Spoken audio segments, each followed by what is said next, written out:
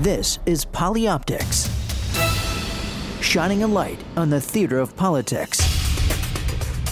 Now, from Washington, D.C., here's Adam Belmar. Thanks for joining us as we pull back the curtain on the events that shape American politics and drive the images and headlines. PolyOptics, the only show of its kind on the air today, and it's only on POTUS, Politics of the United States. This week, the view from the top. What it means to be White House Chief of Staff. We're joined for an extremely rare interview with Joshua Bolten. He served President George W. Bush and joins us today for a candid briefing on the job, the pressures, and how PolyOptics plays a major role in presidential communications. Then, Prohibition, the amazing new documentary film airing Sunday night on PBS. We speak with the film's producer and director, Lynn Novick, the silent partner alongside Ken Burns, until now. But first, I'm joined by Josh King, co-founder of the website polyoptics.com. And Josh, of course, was production chief in the Clinton administration, the same role I played in the George W. Bush White House. Josh, it's great to have you here. Great to be with you, Adam. Another week in PolyOptics, another rise and fall in the media spotlight. I mean, last week when I was here with Don Baer, we were sort of extolling at least the bravado and boldness of Governor Rick Perry, bringing his message to New York and the United Nations and sort of sticking it right to President Obama in the midst of the UN General Assembly on the topic of Israel. And then Governor Perry sort of ran into his own buzzsaw in Florida. Yeah, Governor Perry's been having a rough go. He was the guy that everyone thought was going to come in and change the landscape, but he has not proven as adept at handling a national campaign as one would have expected. Yeah, so the next few weeks are going to be telling. He's going to have more debates, but he may not have the opportunity to redefine himself based on the performances he's had so far. How does the saying go? You never get a second chance to make a first impression? Now, in terms of first impressions, though, Adam, I think Governor Chris Christie, if he's at all inclined to run, has set himself up pretty well at the Reagan Library. Oh, I think he did, too. There's no doubt about it. He's a compelling figure. He's got a lot of baggage that he's carrying with him, no pun intended. But ultimately, I think he said it enough. He's not going to run, and this is all speculation and the desire of political journalists to have a new narrative. I said this the other day. I was just overwhelmed with a television first of this week.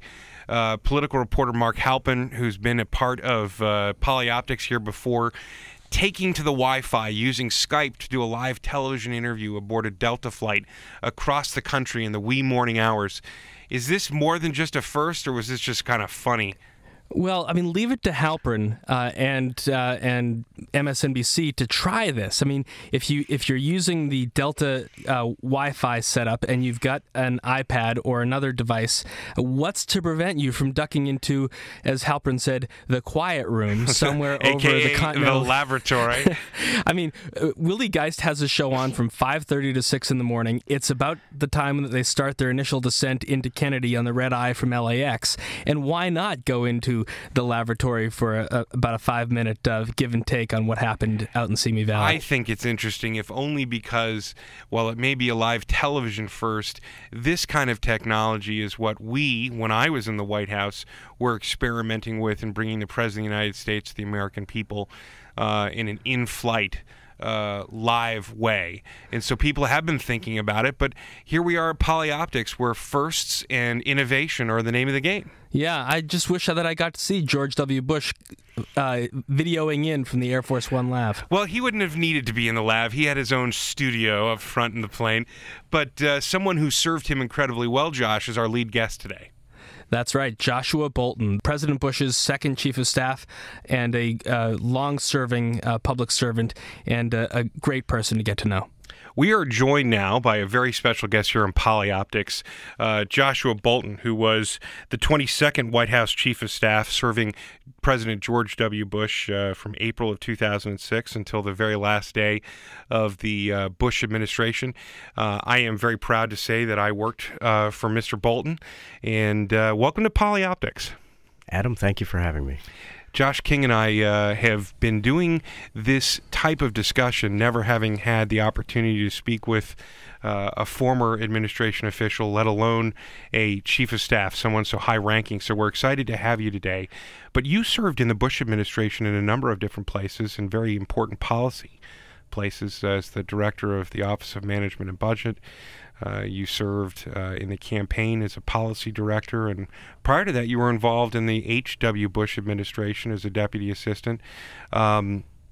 Your federal service, was it something that has been the highlight of your career? I know you spent time in the private sector as well.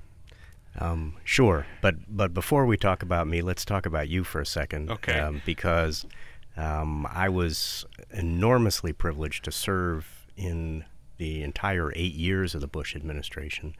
And the best part of it was serving with just fabulous folks like Adam Belmar. I've tried to, since leaving government on January 20th, 2009, I've tried to emulate our former boss and stay off the radar screen. But when Adam calls, I'm happy to do something because it was such a privilege to serve with you, and I so much appreciated the great work that you did for the president and the country. Hey, Josh King, I've been wanting to share this, and I think this is probably a good opportunity to do it, a brief story. For me, it was quite a turn to come out of being a broadcast journalist, a place where objectivity rules, and I tried very hard. My political persuasion, being a Republican, was not a part of my persona as a journalist, and when I found myself sitting in the lobby to the White House after 4 or 5 botched attempts to meet with Joshua Bolten for an interview, I finally found myself sitting in the Chief of Staff's office in the White House, and you'd think that you would be preoccupied with the significance of where you were and just the grandeur of being inside the White House. I wasn't. I was laser focused, not wanting to mess up my interview. And you spent a full half hour with me and gave me some great insight into a couple of things. One, how seriously you took the role of portraying the image and the message of the presidency, not only to Americans but to the rest of the world, and how consistent we needed to be with making sure the president was well served.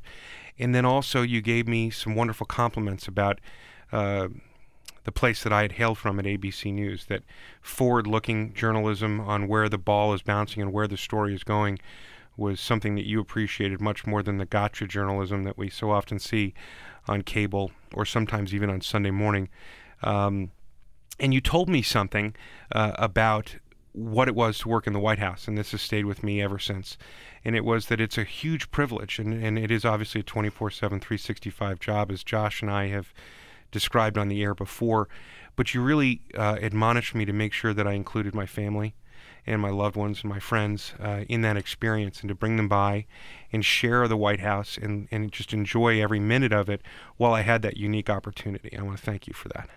It is unique, and Josh King, you probably agree that one of the great perks of working in the White House is being able to show it off to friends and family, and to just students coming by. It is a great place, whether you're a Republican, Democrat, Independent, or anywhere else. I'm of the firm belief that America's best French fries are made in the White House mess. Do you agree with that, Josh Bolten? I probably ate too many of them to be objective about it at this point. I would say that easily, for over a period of the 8 years of the Bush administration, 2/3 of my meals came from the mess. There's nothing like having French fries in a styrofoam cup with the presidential seal on it. It is a remarkable opportunity to be there. But there's still French fries, Josh. I got No, they are better than French. They're freedom fries. They're freedom fries. Joshua Bolten, it's a testament, I think, to the style that you brought to working as a head of the OMB and deputy chief of staff and chief of staff, that the most fulsome portrait that has been drawn of Joshua Bolten can actually only be found in the Daily Princetonian, the newspaper of your alma mater. And one thing that article shows is that your dad was a veteran of World War II, a prisoner of war, and also after the war, I presume, a CIA agent. And what did his service prepare you to do when obviously you walk from being head of OMB into managing the intricacies of the national security structure in your role as chief of staff? My dad's entire life was in government service, and it was a terrific example for me. I mean, he was not a famous person. Most of his career was at the CIA, so he was intentionally discreet. He was a senior official there, but not a big cheese. And he had a fabulous career of service to our country, and he loved it. That's what I saw, and it was a huge influence on me. He and a lot of the people with whom he served were really my heroes growing up. And I brought that sensibility with me into the privilege of being in the White House. I'm sorry, Josh. One of the things I wanted to jump in and sort of point out was that Joshua Bolten, your service to the nation, as I said, is extended through a couple of different administrations and different roles. And as Josh points out, you come from a family who served our nation. As we tape this interview, it is the Jewish New Year, Rosh Hashanah, and you were one of the first Jewish Americans to serve in this role. And President Bush made a great deal about faith and how important he knows it is in the lives of all of us, and he supported so ably all of the different faiths in the United States, and we celebrated holidays of every stripe in the White House, and the president always took part in that. Do you feel like the faith-based initiatives and the sort of wide open ability to bring people of different faiths together in the Bush administration was something that ranks high in a list of things that you're proud of, or is it not as important ultimately for you as former chief of staff? It's not at the top of the list, Adam, of the things I'm proud of from the Bush administration, but I am very proud of it, and I think with good reason. And that is that I think President Bush demonstrated that you can be a person of deep faith, and that your principles can be formed in part by faith, and still not permit religion to intrude on the public square in a way that many Americans would find offensive.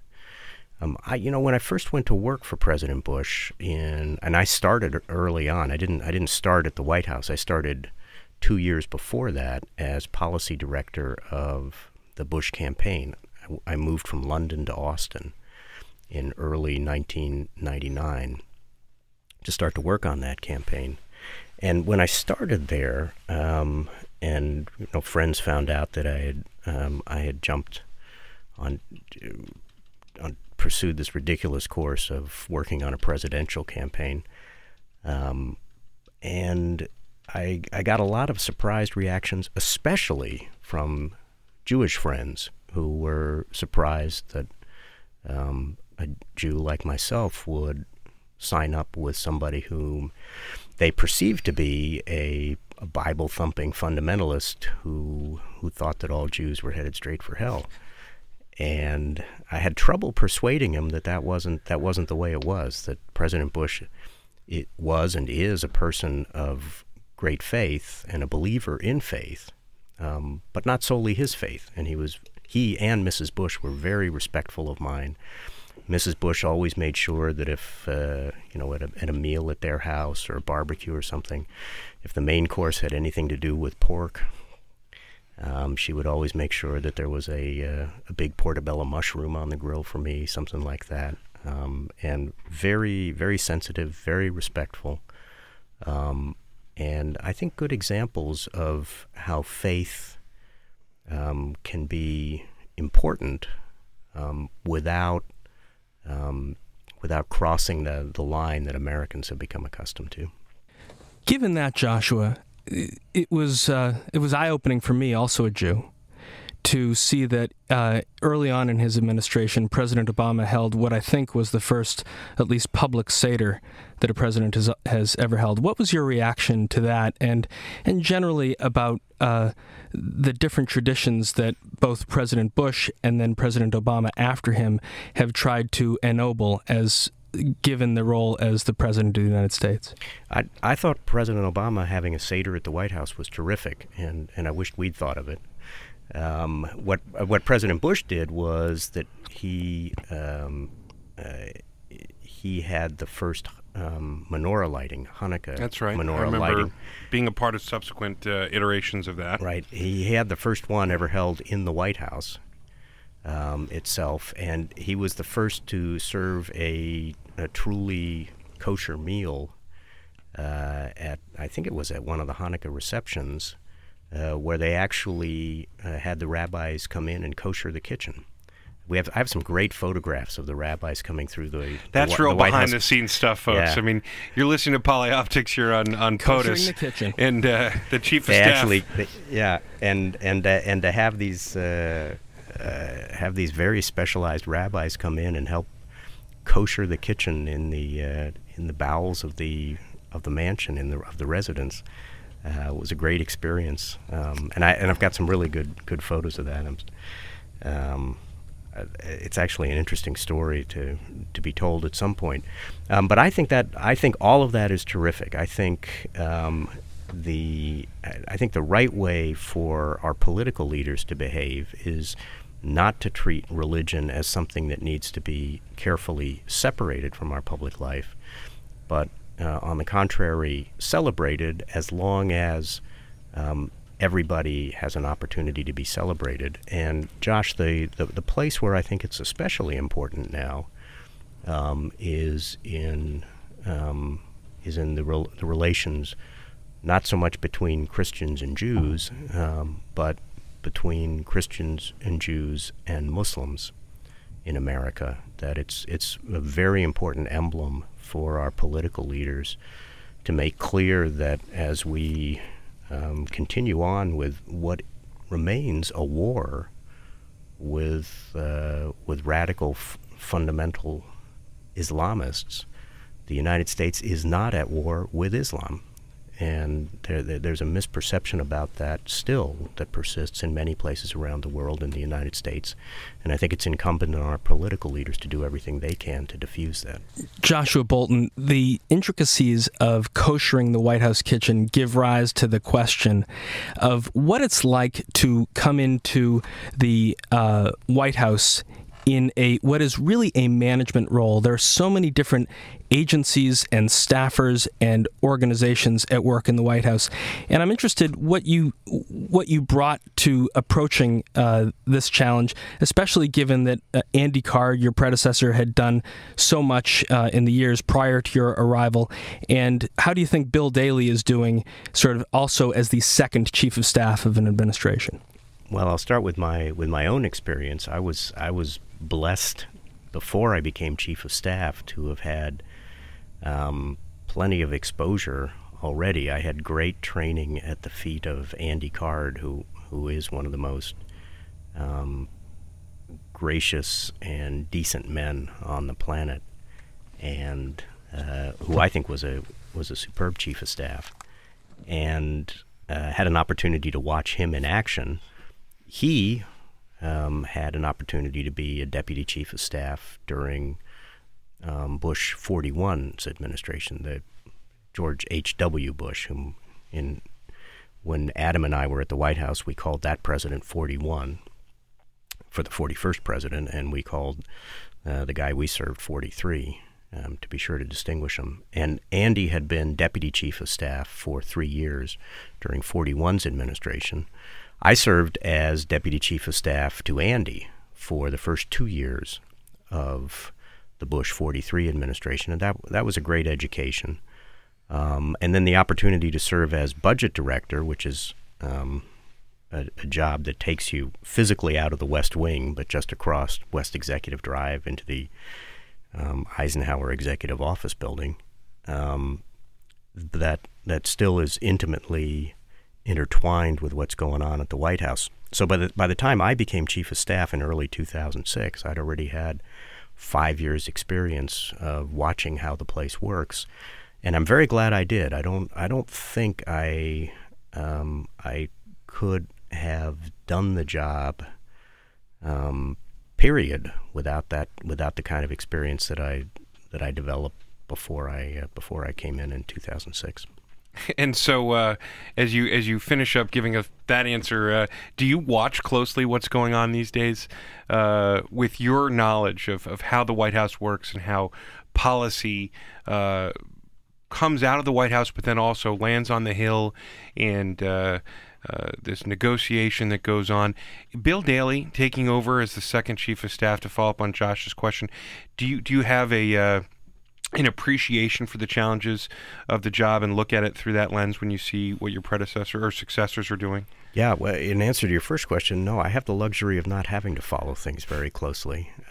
So I remember in the first week after the Bush administration ended, that would be the week following January 20th, 2009, I remember feeling it was such a luxury that I didn't have to watch a single damn news show. I didn't have to read a single newspaper. You deserved that break. And above all, I didn't have to watch a Sunday show. Yeah.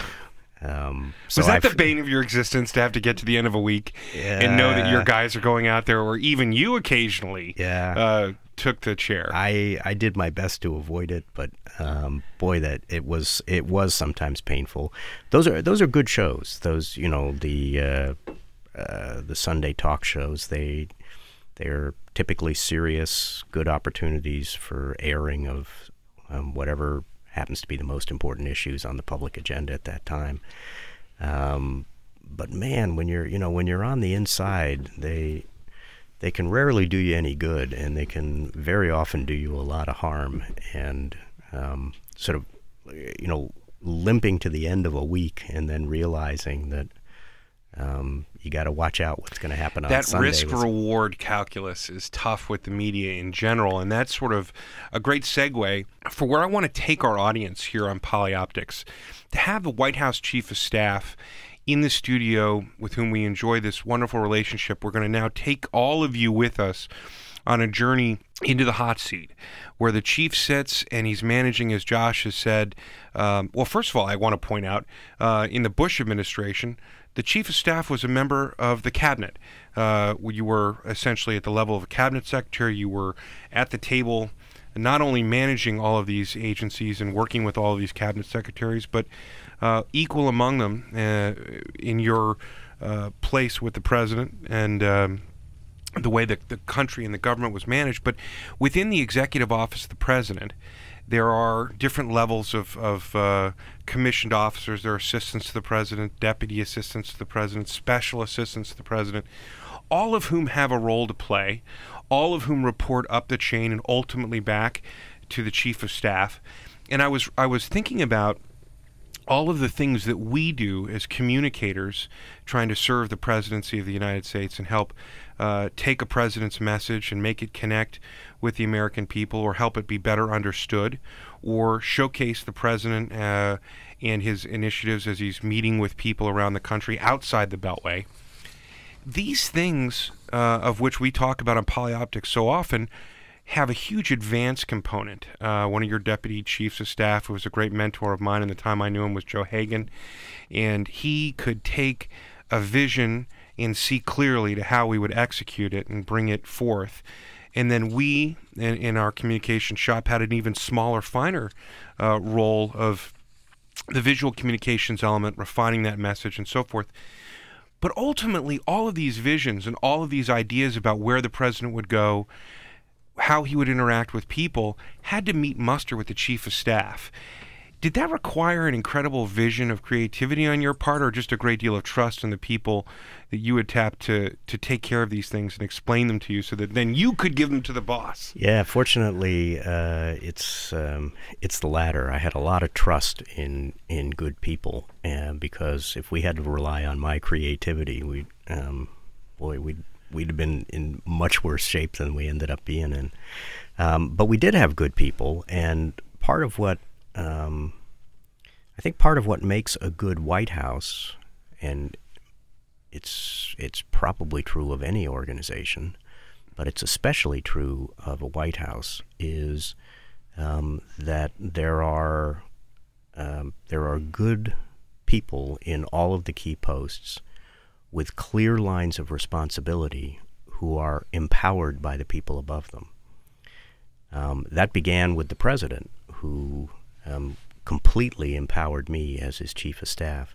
He said something interesting to me, which on my first day, or actually when he first offered me the job as chief of staff, as he was describing what he wanted, his first sentence was, "I don't need a prime minister."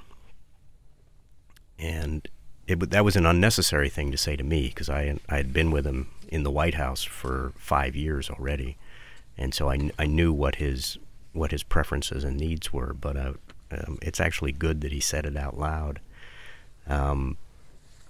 because it's an important indicator of what he was looking for in staff.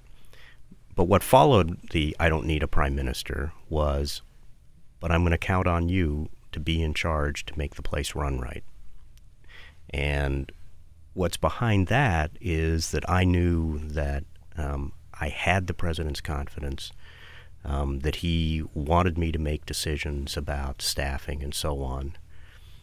Leave to him, and leave him the space to make the big, important decisions, and empower me to actually exercise the authority that a chief of staff needs to exercise about who's gonna come in when, who's gonna fill what position, what are the issues that need to be brought before the president, in what time period, how are we going to allocate the president's time, which, Adam, as you alluded to just now, is one of the most important functions of the chief of staff, is carefully rationing the most valuable asset that any White House has, which is the president's time. Well, Josh and I talk about this all the time, and I think, Josh, you want to go there, this idea that the idea of planning for a president, his schedule goes weeks, if not months in advance, right, Josh?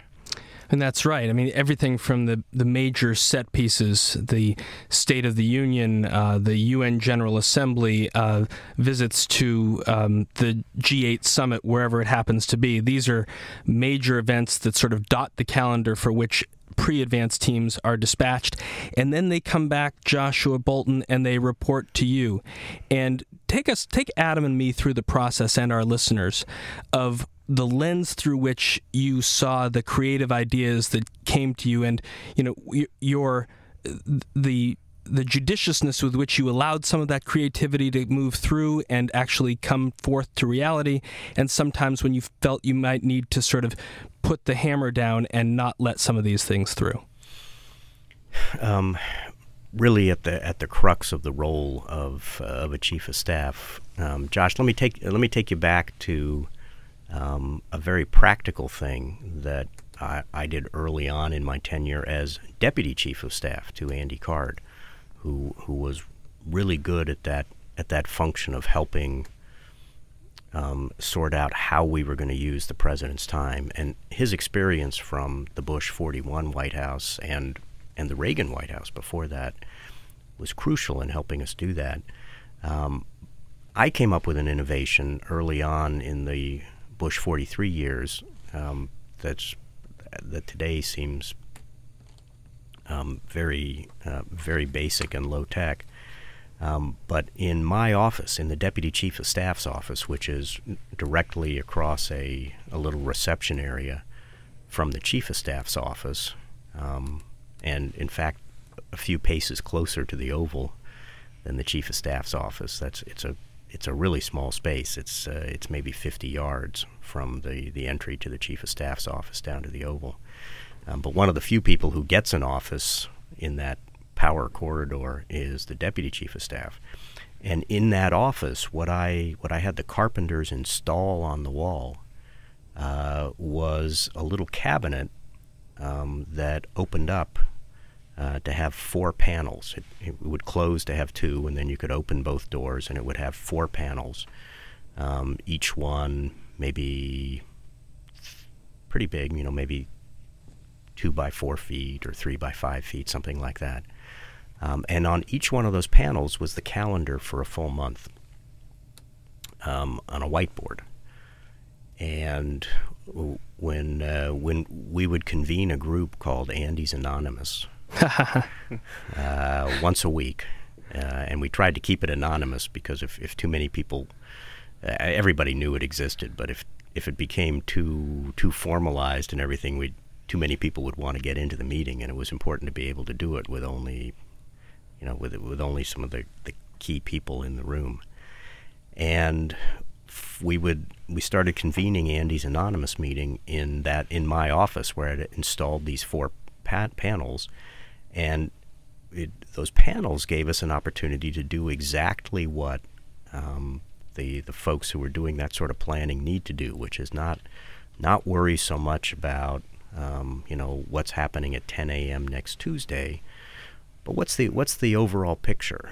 Are we putting the president's time to the use that his highest priorities call for?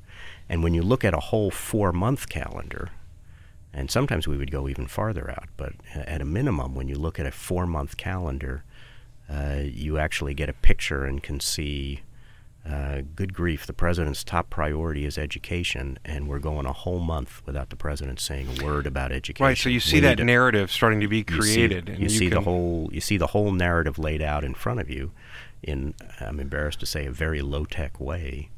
But it served us well, and we would spend 2 hours with Andy Card and Karl Rove, Karen Hughes, Dan Bartlett, later Ed Gillespie.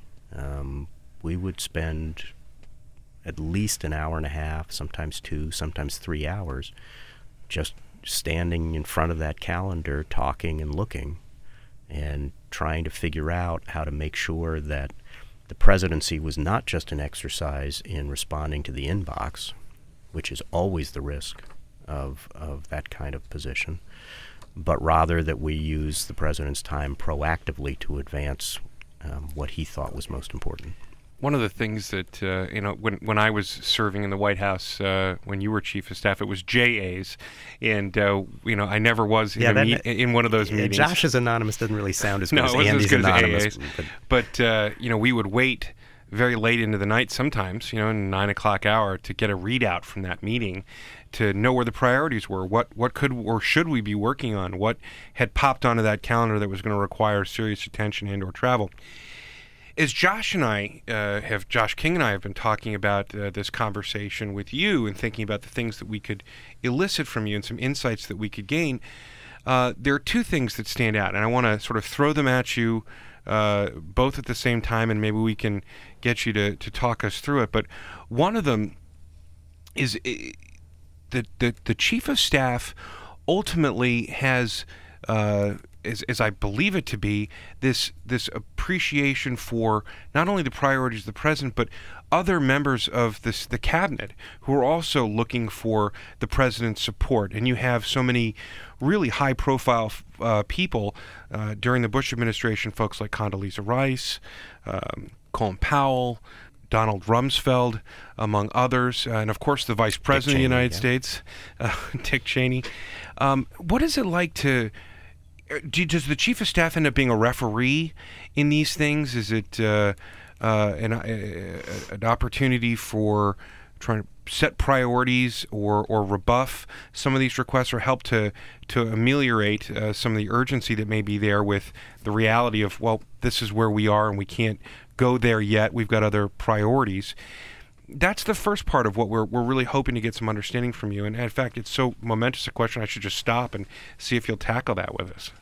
Yeah, sure. The chief of staff is a referee pretty often. It's kind of interesting. You were, I noticed a few minutes ago, you were kind of struggling with where to place the chief of staff in the hierarchy of the cabinet. Well, we know the chief of staff's at the very top, in my opinion. But no, but you were struggling with that because you were saying kind of, well, he's the equal of, or something like that. And it's a funny role because it is both one of the least important members of the cabinet because you're a staffer. And that's what the president was reminding me of when he said, I don't need a prime minister.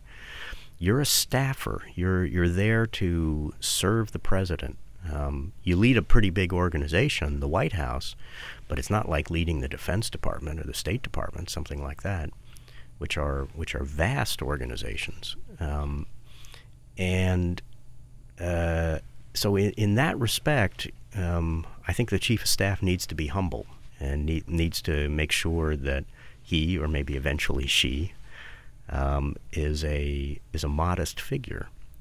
At the same time, when you speak with the authority of the president, which is what the chief of staff's real job is, to be sure, that next after the president, the person who speaks most often with the authority of the president is the president's chief of staff. And when you speak with that authority, you're the most important member of the cabinet.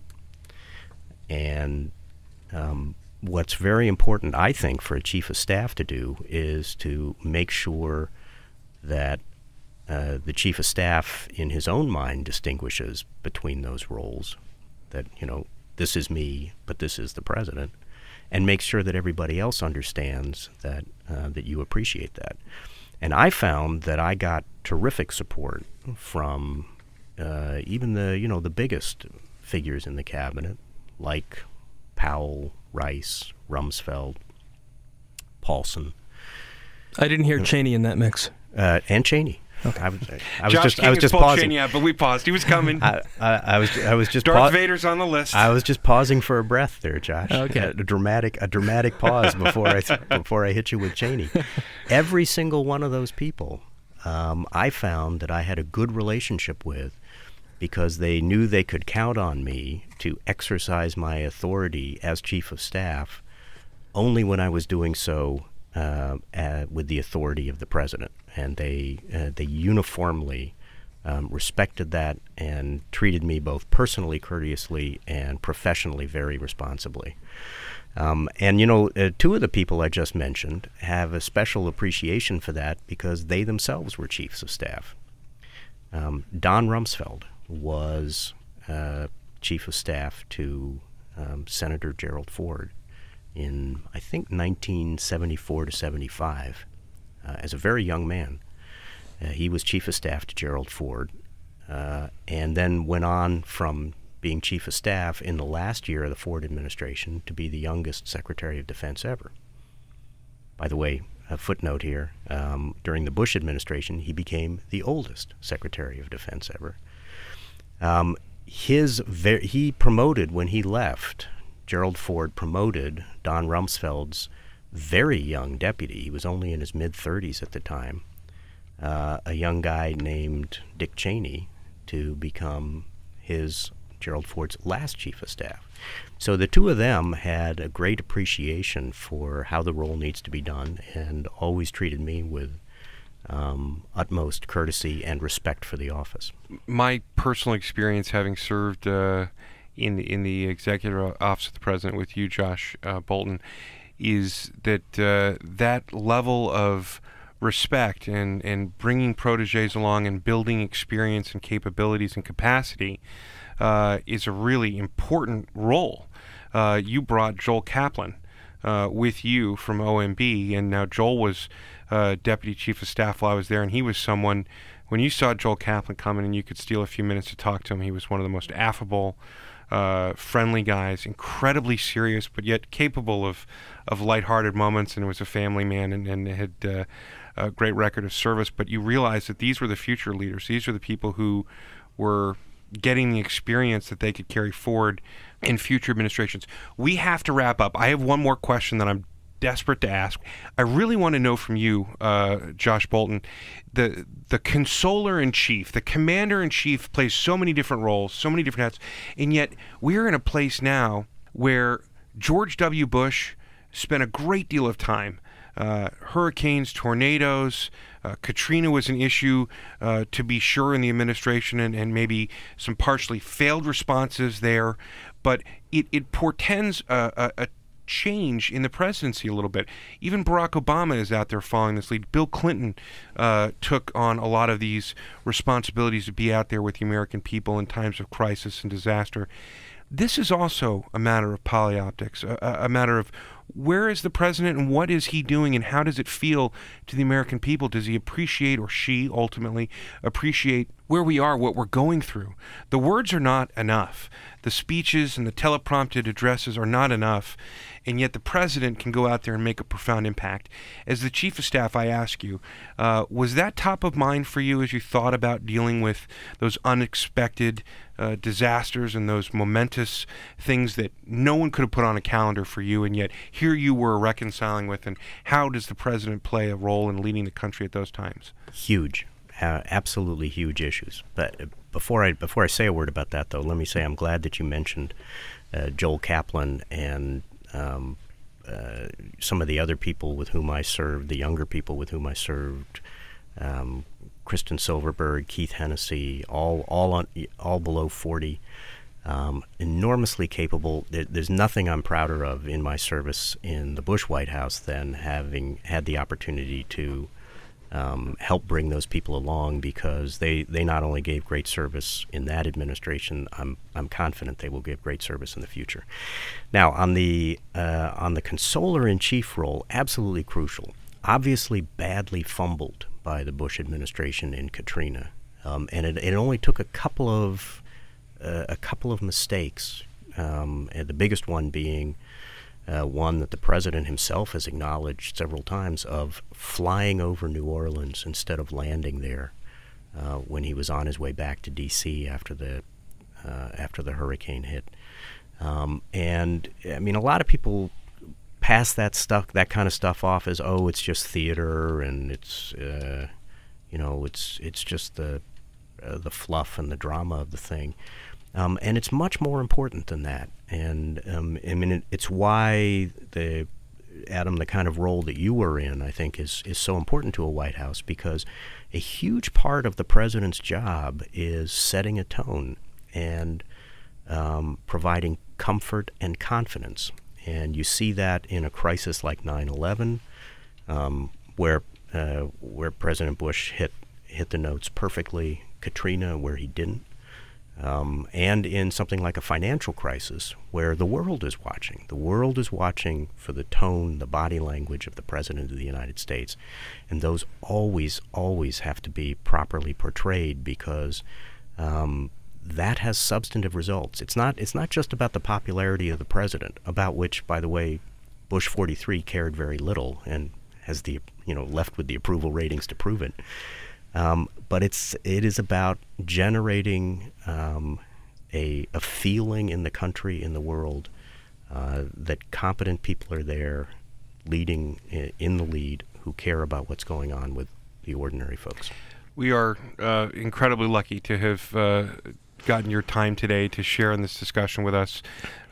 Joshua King, what more can you say to have a former chief of staff join us here on Polyoptics? Well, when you read about Joshua Bolten and you hear his friends, and not necessarily those who served in the White House with him, but his friends refer to him as Mr. Justice Bolten, and you joined us on Polyoptics for our conversation with him over the last 30 minutes or so, you understand why. That even administering over this team of rivals that, well, since the Bush administration ended, have sort of shown their cracks in what might have been in play back between 2001 and 2009. You see that when people like Josh Bolten are stewarding over the West Wing, a lot of these fissures can be well managed and kept really under the radar so that the good work of the government can go forward. Thank you for every opportunity you gave me, and thank you for being here on the show today, Josh. Great pleasure. Thanks for having me. Coming up on our next segment in Polyoptics, Lynn Novick, director and executive producer of Prohibition, the story of America's battle with the 18th Amendment to the Constitution of the United States. It's only on POTUS.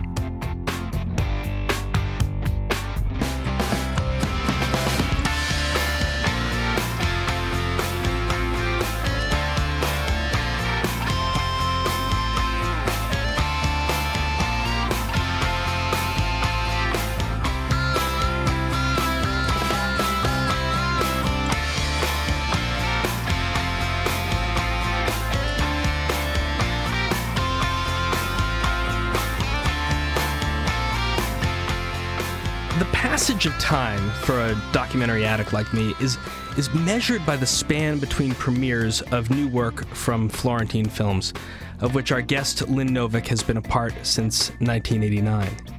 If you love the Civil War, baseball, Frank Lloyd Wright, jazz, or the war, you have Lynn Novick and, of course, her partner Ken Burns to thank. Watched for the first time on PBS or over and over on DVD, even for the music, the narration, the commentary, or an underappreciated element, the cinematography. They're American history packaged for us on the screen, often distinct periods of our national story brought to life through all the bells and whistles of the art of documentary filmmaking. Lynn, after Yale, you joined the Smithsonian and then teamed up with Bill Moyers. It should be noted the former top aide to President Lyndon Johnson, based on our conversation with Joshua Bolton just a couple minutes ago, on Moyers' landmark projects for PBS. Was this trajectory you expected from your college years in American Studies, and how did filmmaking evolve for you? I had no trajectory planned, which I maybe should be embarrassed to admit, but I really didn't know what I wanted to do. My goal was to get into college and do well in college, and I didn't have a plan for after that.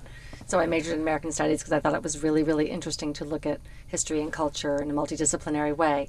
And then I really sort of fumbled around for a few years and eventually decided I wanted to be somehow involved in documentaries or in television production or something. So it took me a while to find my path, let's just put it that way. And the move, you grew up in New York City, you went to Yale, the move to Washington to work on the Smithsonian. What was it like for a young woman coming to Washington for the first time and having America's Closet right in front of you? Yeah, the Smithsonian is an unbelievable institution, as we all know, and it was pretty exciting to be behind the scenes, to go, behind the exhibits and into the storage rooms and work with the curators. And also I had to answer the mail, and people wrote in with all kinds of weird things they had in their attics and wanted to know if we would like it for the Smithsonian's collection. So it was an amazing window into the world of the nation's attic. That's what they call it, and it really is that.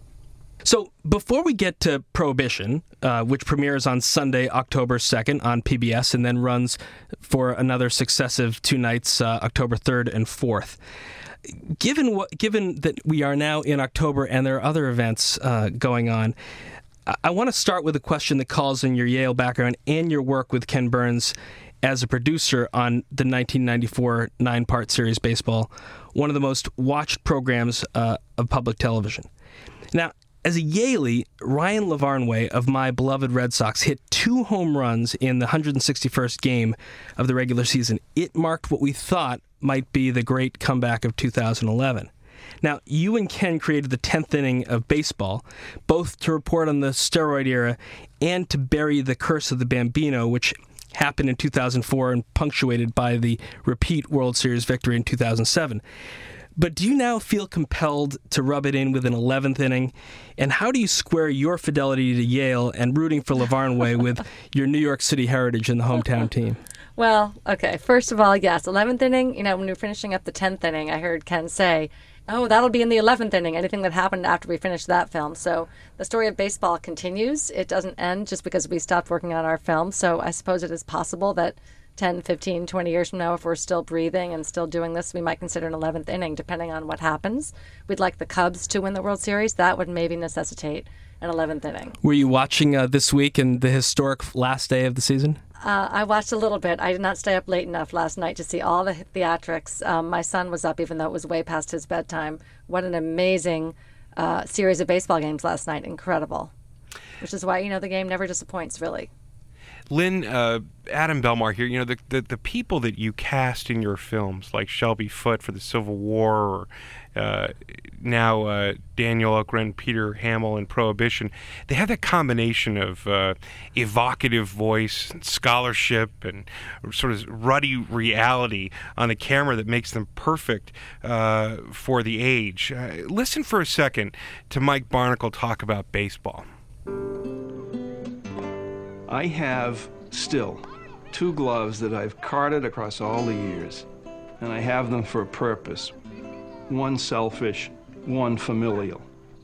The selfish reason is I love them. I love them because they remind me of what I was when I was a kid, and they allow me to still be a kid when I hold the gloves.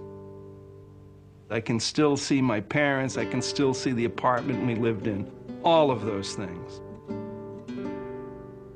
The familial reason is that my kids, like a lot of kids today, have an excess of things, material things. A bad day for them is they lose an iPod.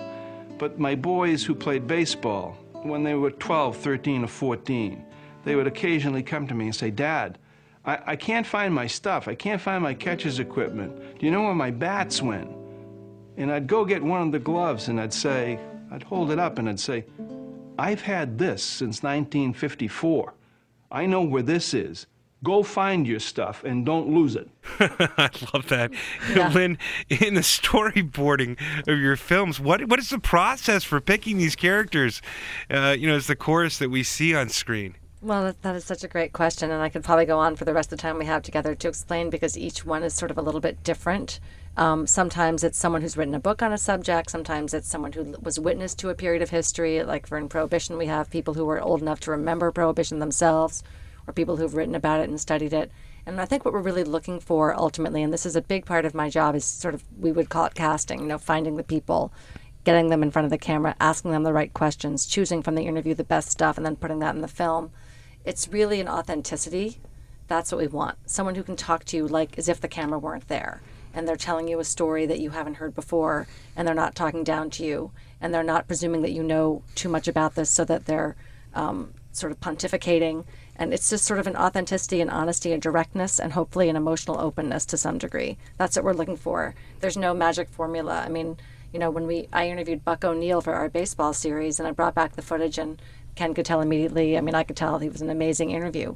And people always said, where'd you find Buck O'Neil? Well, he wasn't hard to find. If you were doing a film on baseball and you want to talk about the Negro Leagues, anyone who knew anything would tell you, you've got to talk to this guy in Kansas City, Buck O'Neil. Now, he wasn't famous the way he became after our film came out, but that's true in all the subjects that we find. The people that we look for often are well known in their field, but we have the opportunity to share their knowledge and their personality kind of with a much wider audience. But so many of the characters that you portray in your films are now dead. Right. I mean, in Prohibition, you've got to bring characters that lived over a century ago to live in the film, in essence. And let's play a clip of the great actress Patricia Clarkson in the role of temperance leader Carrie Nation. And then I want to get into how you find and cast these characters. I told the owner, Mr. Dobson, "Get out of the way. I don't want to strike you, but I'm going to break up this den of vice."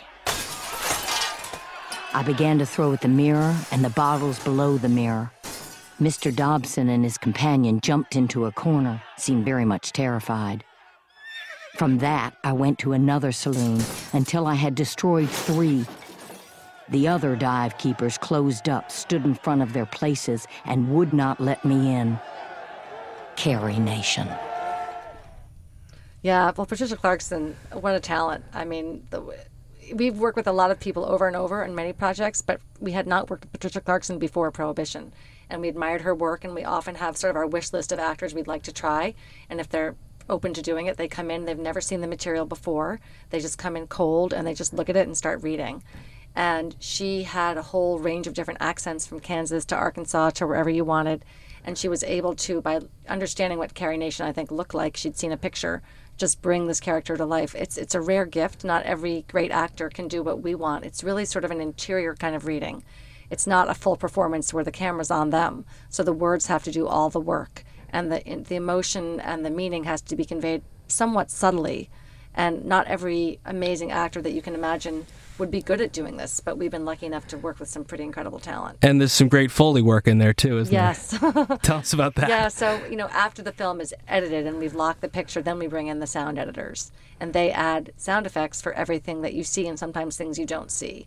And we have worked with the same team of sound editors for 20 years. And they have a great imagination, also an incredible sort of toolkit of sounds. For the Prohibition film, they also actually did a bunch of Foley sessions where they smashed things up and recorded it, because we have all different kinds of smashing. We have smashing bottles, we have smashing kegs, we have smashing windows, we have smashing bars like Carrie Nation did. So they had a lot of fun smashing. And then they have to put it in the script, put it in the film at exactly the right place. And then we have to mix it into the soundtrack. So there's a lot of craft involved and some very, very talented and creative people who just love the challenge of bringing this sort of two-dimensional object, a photograph or a piece of footage, alive. And sound has a huge amount to do with that. When you talk about bringing things alive, that is exactly what you accomplish, not just here in Prohibition, but in all of the work that you've done. And when I was starting to think about this nexus between this brilliant documentary that the world's about to see and Polyoptics, this radio show that Josh and I do every week here on POTUS, Sirius XM 124, I started to think about how American history in this regard and the telling of it and bringing it to life helps people appreciate it in a way that perhaps reading a book or even hearing bits and pieces through oral history can never accomplish. Do you feel that way, that you're bringing these things to life is just about educating America and clarifying where we've been so that we know a little bit better about where we're going? On a good day, if we're doing our job right, I hope that's what we're doing. What we're really trying to do is tell a good story and tell it well. But the stories are about history because that's what we're interested in. And ultimately, that's exactly what we're trying to do, is to find out where were we, how did we get here, and hopefully, by extension, where are we going? There is a lot of alchemy involved in trying to make something out of nothing. It's not like there's a preordained roadmap for us for any given subject. So whatever film we've made, we have to kind of not make it up in terms of making up the history, but figure out how are we going to tell the story, what aspects are we going to focus on, what are we going to leave out, because we actually leave out much more than we put in. And so we usually pick a few examples or a few aspects of the story and sort of put a lot of focus on that and see if that can help us shed light on the larger whole. So, for example, in Prohibition, every city, every town had bootleggers. Lots of people broke the law, millions of them, and we couldn't tell every single one. So we just picked a few that we thought were really interesting and also really revealing. And that's what we sort of burrowed in on and made sure we could make those feel real to an audience today. The cinematic experience, though, is about more than just the facts that you're telling. We were just talking about the Foley work and the sound editing, but music and what you do with these films is so important. Obviously, when you've got a film like Jazz, the soundtrack is all important. It's Grammy-winning. It's going to sell a lot of copies in itself. But in Prohibition, you teamed up with Wynton Marsalis again. What does his appreciation of the time and the setting bring to the project, and how does music move the narratives for you? Well, it has been such an honor to work with Wynton over many projects. He is a genius musician and a composer, and he's also a great student of history and someone who's interested in how the films can work to convey ideas about history and how we do that through music. I think he's able to evoke the spirit of the times musically with his small group today. So they're playing a modern version of older recordings and putting it in a modern slant in terms of the musical tradition, but always honoring the past. And it's a very unusual thing to do. It never sounds hokey or old-fashioned when he plays it. And yet it sounds fresh and new, but it could be a very old record that they're kind of riffing off of. So we have been just nothing short of awestruck in the studio with Wynton. And, the way it works is usually we go to him fairly early in our process, give him a copy of the script or maybe the rough cut of the film, and sort of talk about the kind of different music we'd like to have for that project. So it might be something sad, something scary, something sexy, something rebellious, whatever. For this particular Prohibition project, we had kind of emotional or thematic ideas, and he just came up with these compositions and then directed his band to play them, and we pretty much sat there and said, that sounds good. And then we use those different compositions in different ways in the film. We don't necessarily have a plan for how we're going to use it. It's a very fluid and open process. So he doesn't score the film. He provides sort of raw material, the way that an interview is raw material or photographs or stock footage, and then we, with our editors, say, oh, we should use that particular theme that Witten did for this gangster scene, or this would be really good to use in that scene where the women are praying against protesting that, the saloon should close or whatever. And he doesn't know where we're going to use it, and we don't even know that when he's recording it.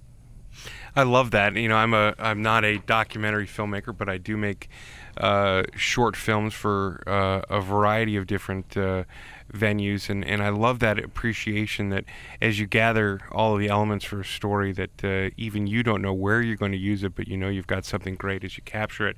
And it makes me think a little bit about the Civil War, this amazing film where you introduced all of us Mac users to something called the Ken Burns effect, something born out of the necessity for subject matter in which still photography, from folks like Alexander Gardner or Matthew Brady, was all you had to work with. And then in baseball and jazz, as Josh points out, in the war, you have sort of all of the 20th century in your lens, this entire breadth of the Library of Congress, the National Archives. How do you choose what to use? Wow. It can keep us up at night because we really have a lot of choices often, and then you hope you made the right choice. And in each case, it can be seemingly random. It's usually intuitive. I mean, sometimes it's a particular moment in time that you're talking about. Babe Ruth hit his, 60th home run, and there's a footage of that or a photograph of that moment. That's what you're going to use. But oftentimes it's something that's much more fluid, and you really have to pick something that's not the exact representation of the event or the place or whatever. So then we just pick whatever we think is sort of closest historically and most accurate, and then most represents the feeling that we think is appropriate. But it all begins with the written word and the script. Is that Yes. like in the film process? It does begin with the script, and Jeff Ward, our amazing writer, always gives us an incredible script. And then we do interviews at the same time, and they fit into the script, but they also generate new stories that weren't in the script. And then the script gets revised many, many times. And then we sit with the script and say, what should we look at? What music should we play? And our editors do a lot of that sort of roughing out. And then Ken and I will work with the editors to say, we didn't like that picture of the cocktail glass. We want a different one, or that flapper's not funny enough, or, we have a better shot of a raid where they're pouring out the stuff and you can really see it better. So we have to know the material as well as the editors do.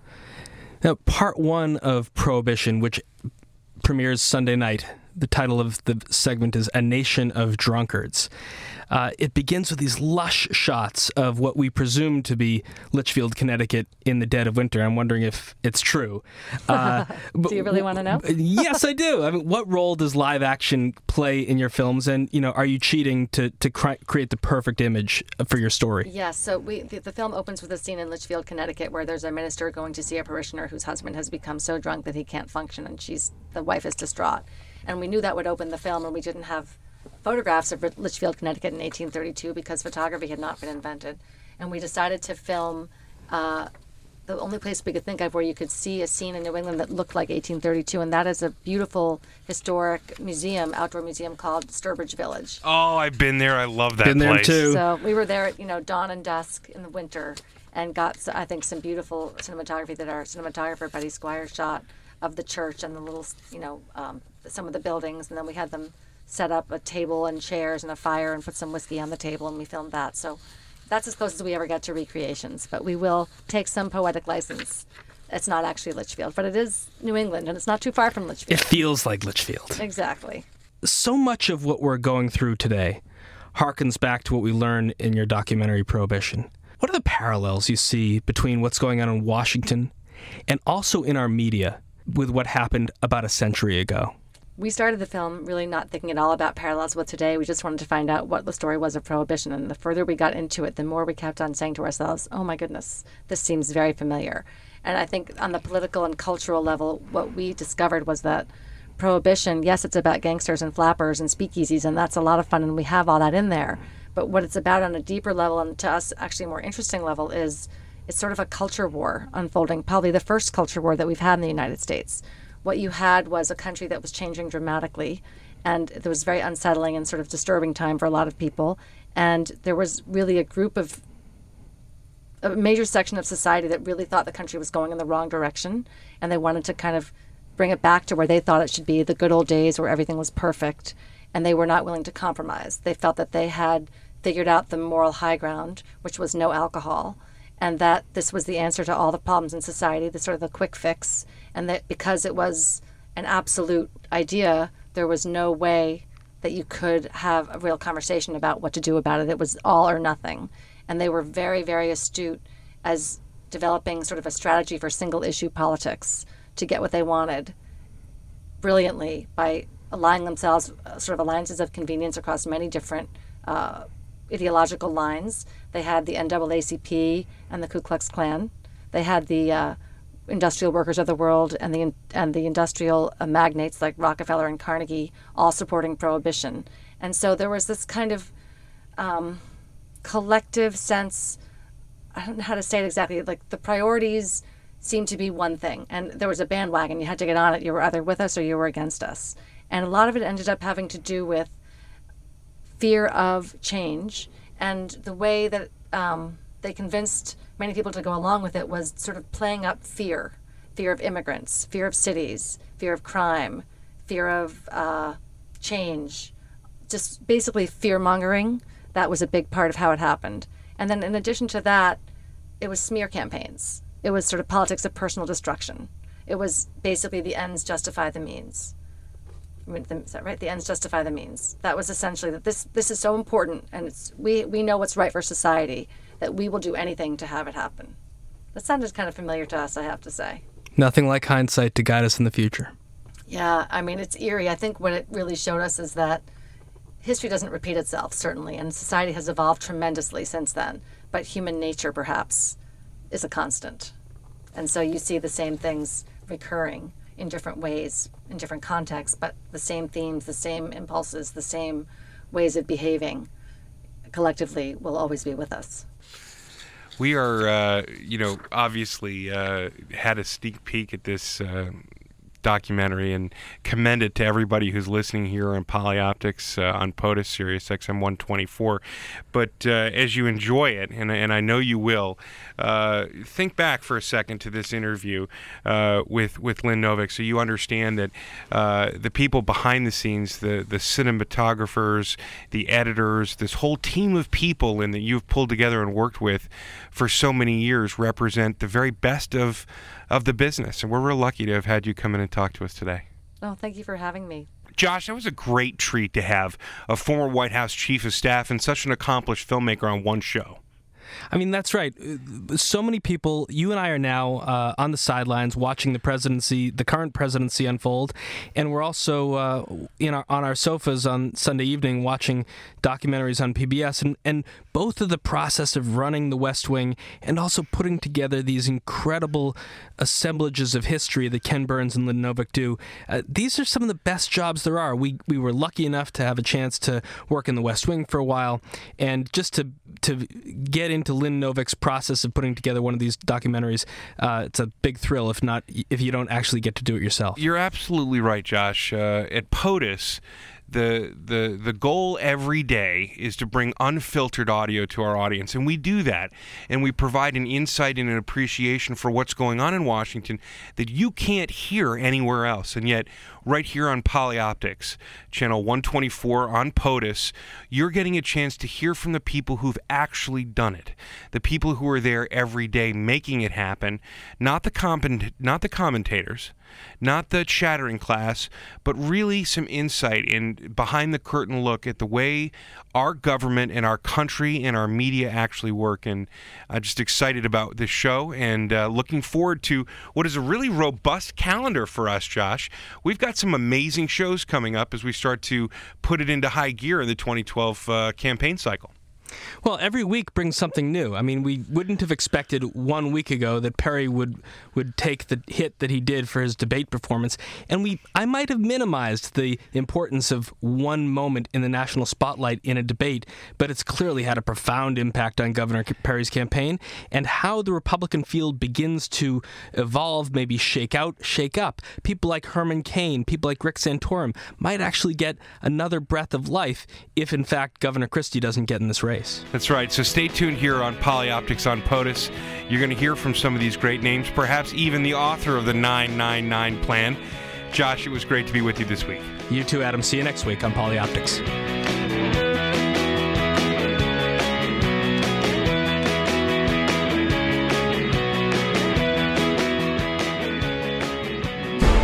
This is POTUS. Politics of the United States for the people of the United States. This is POTUS, Sirius XM 124.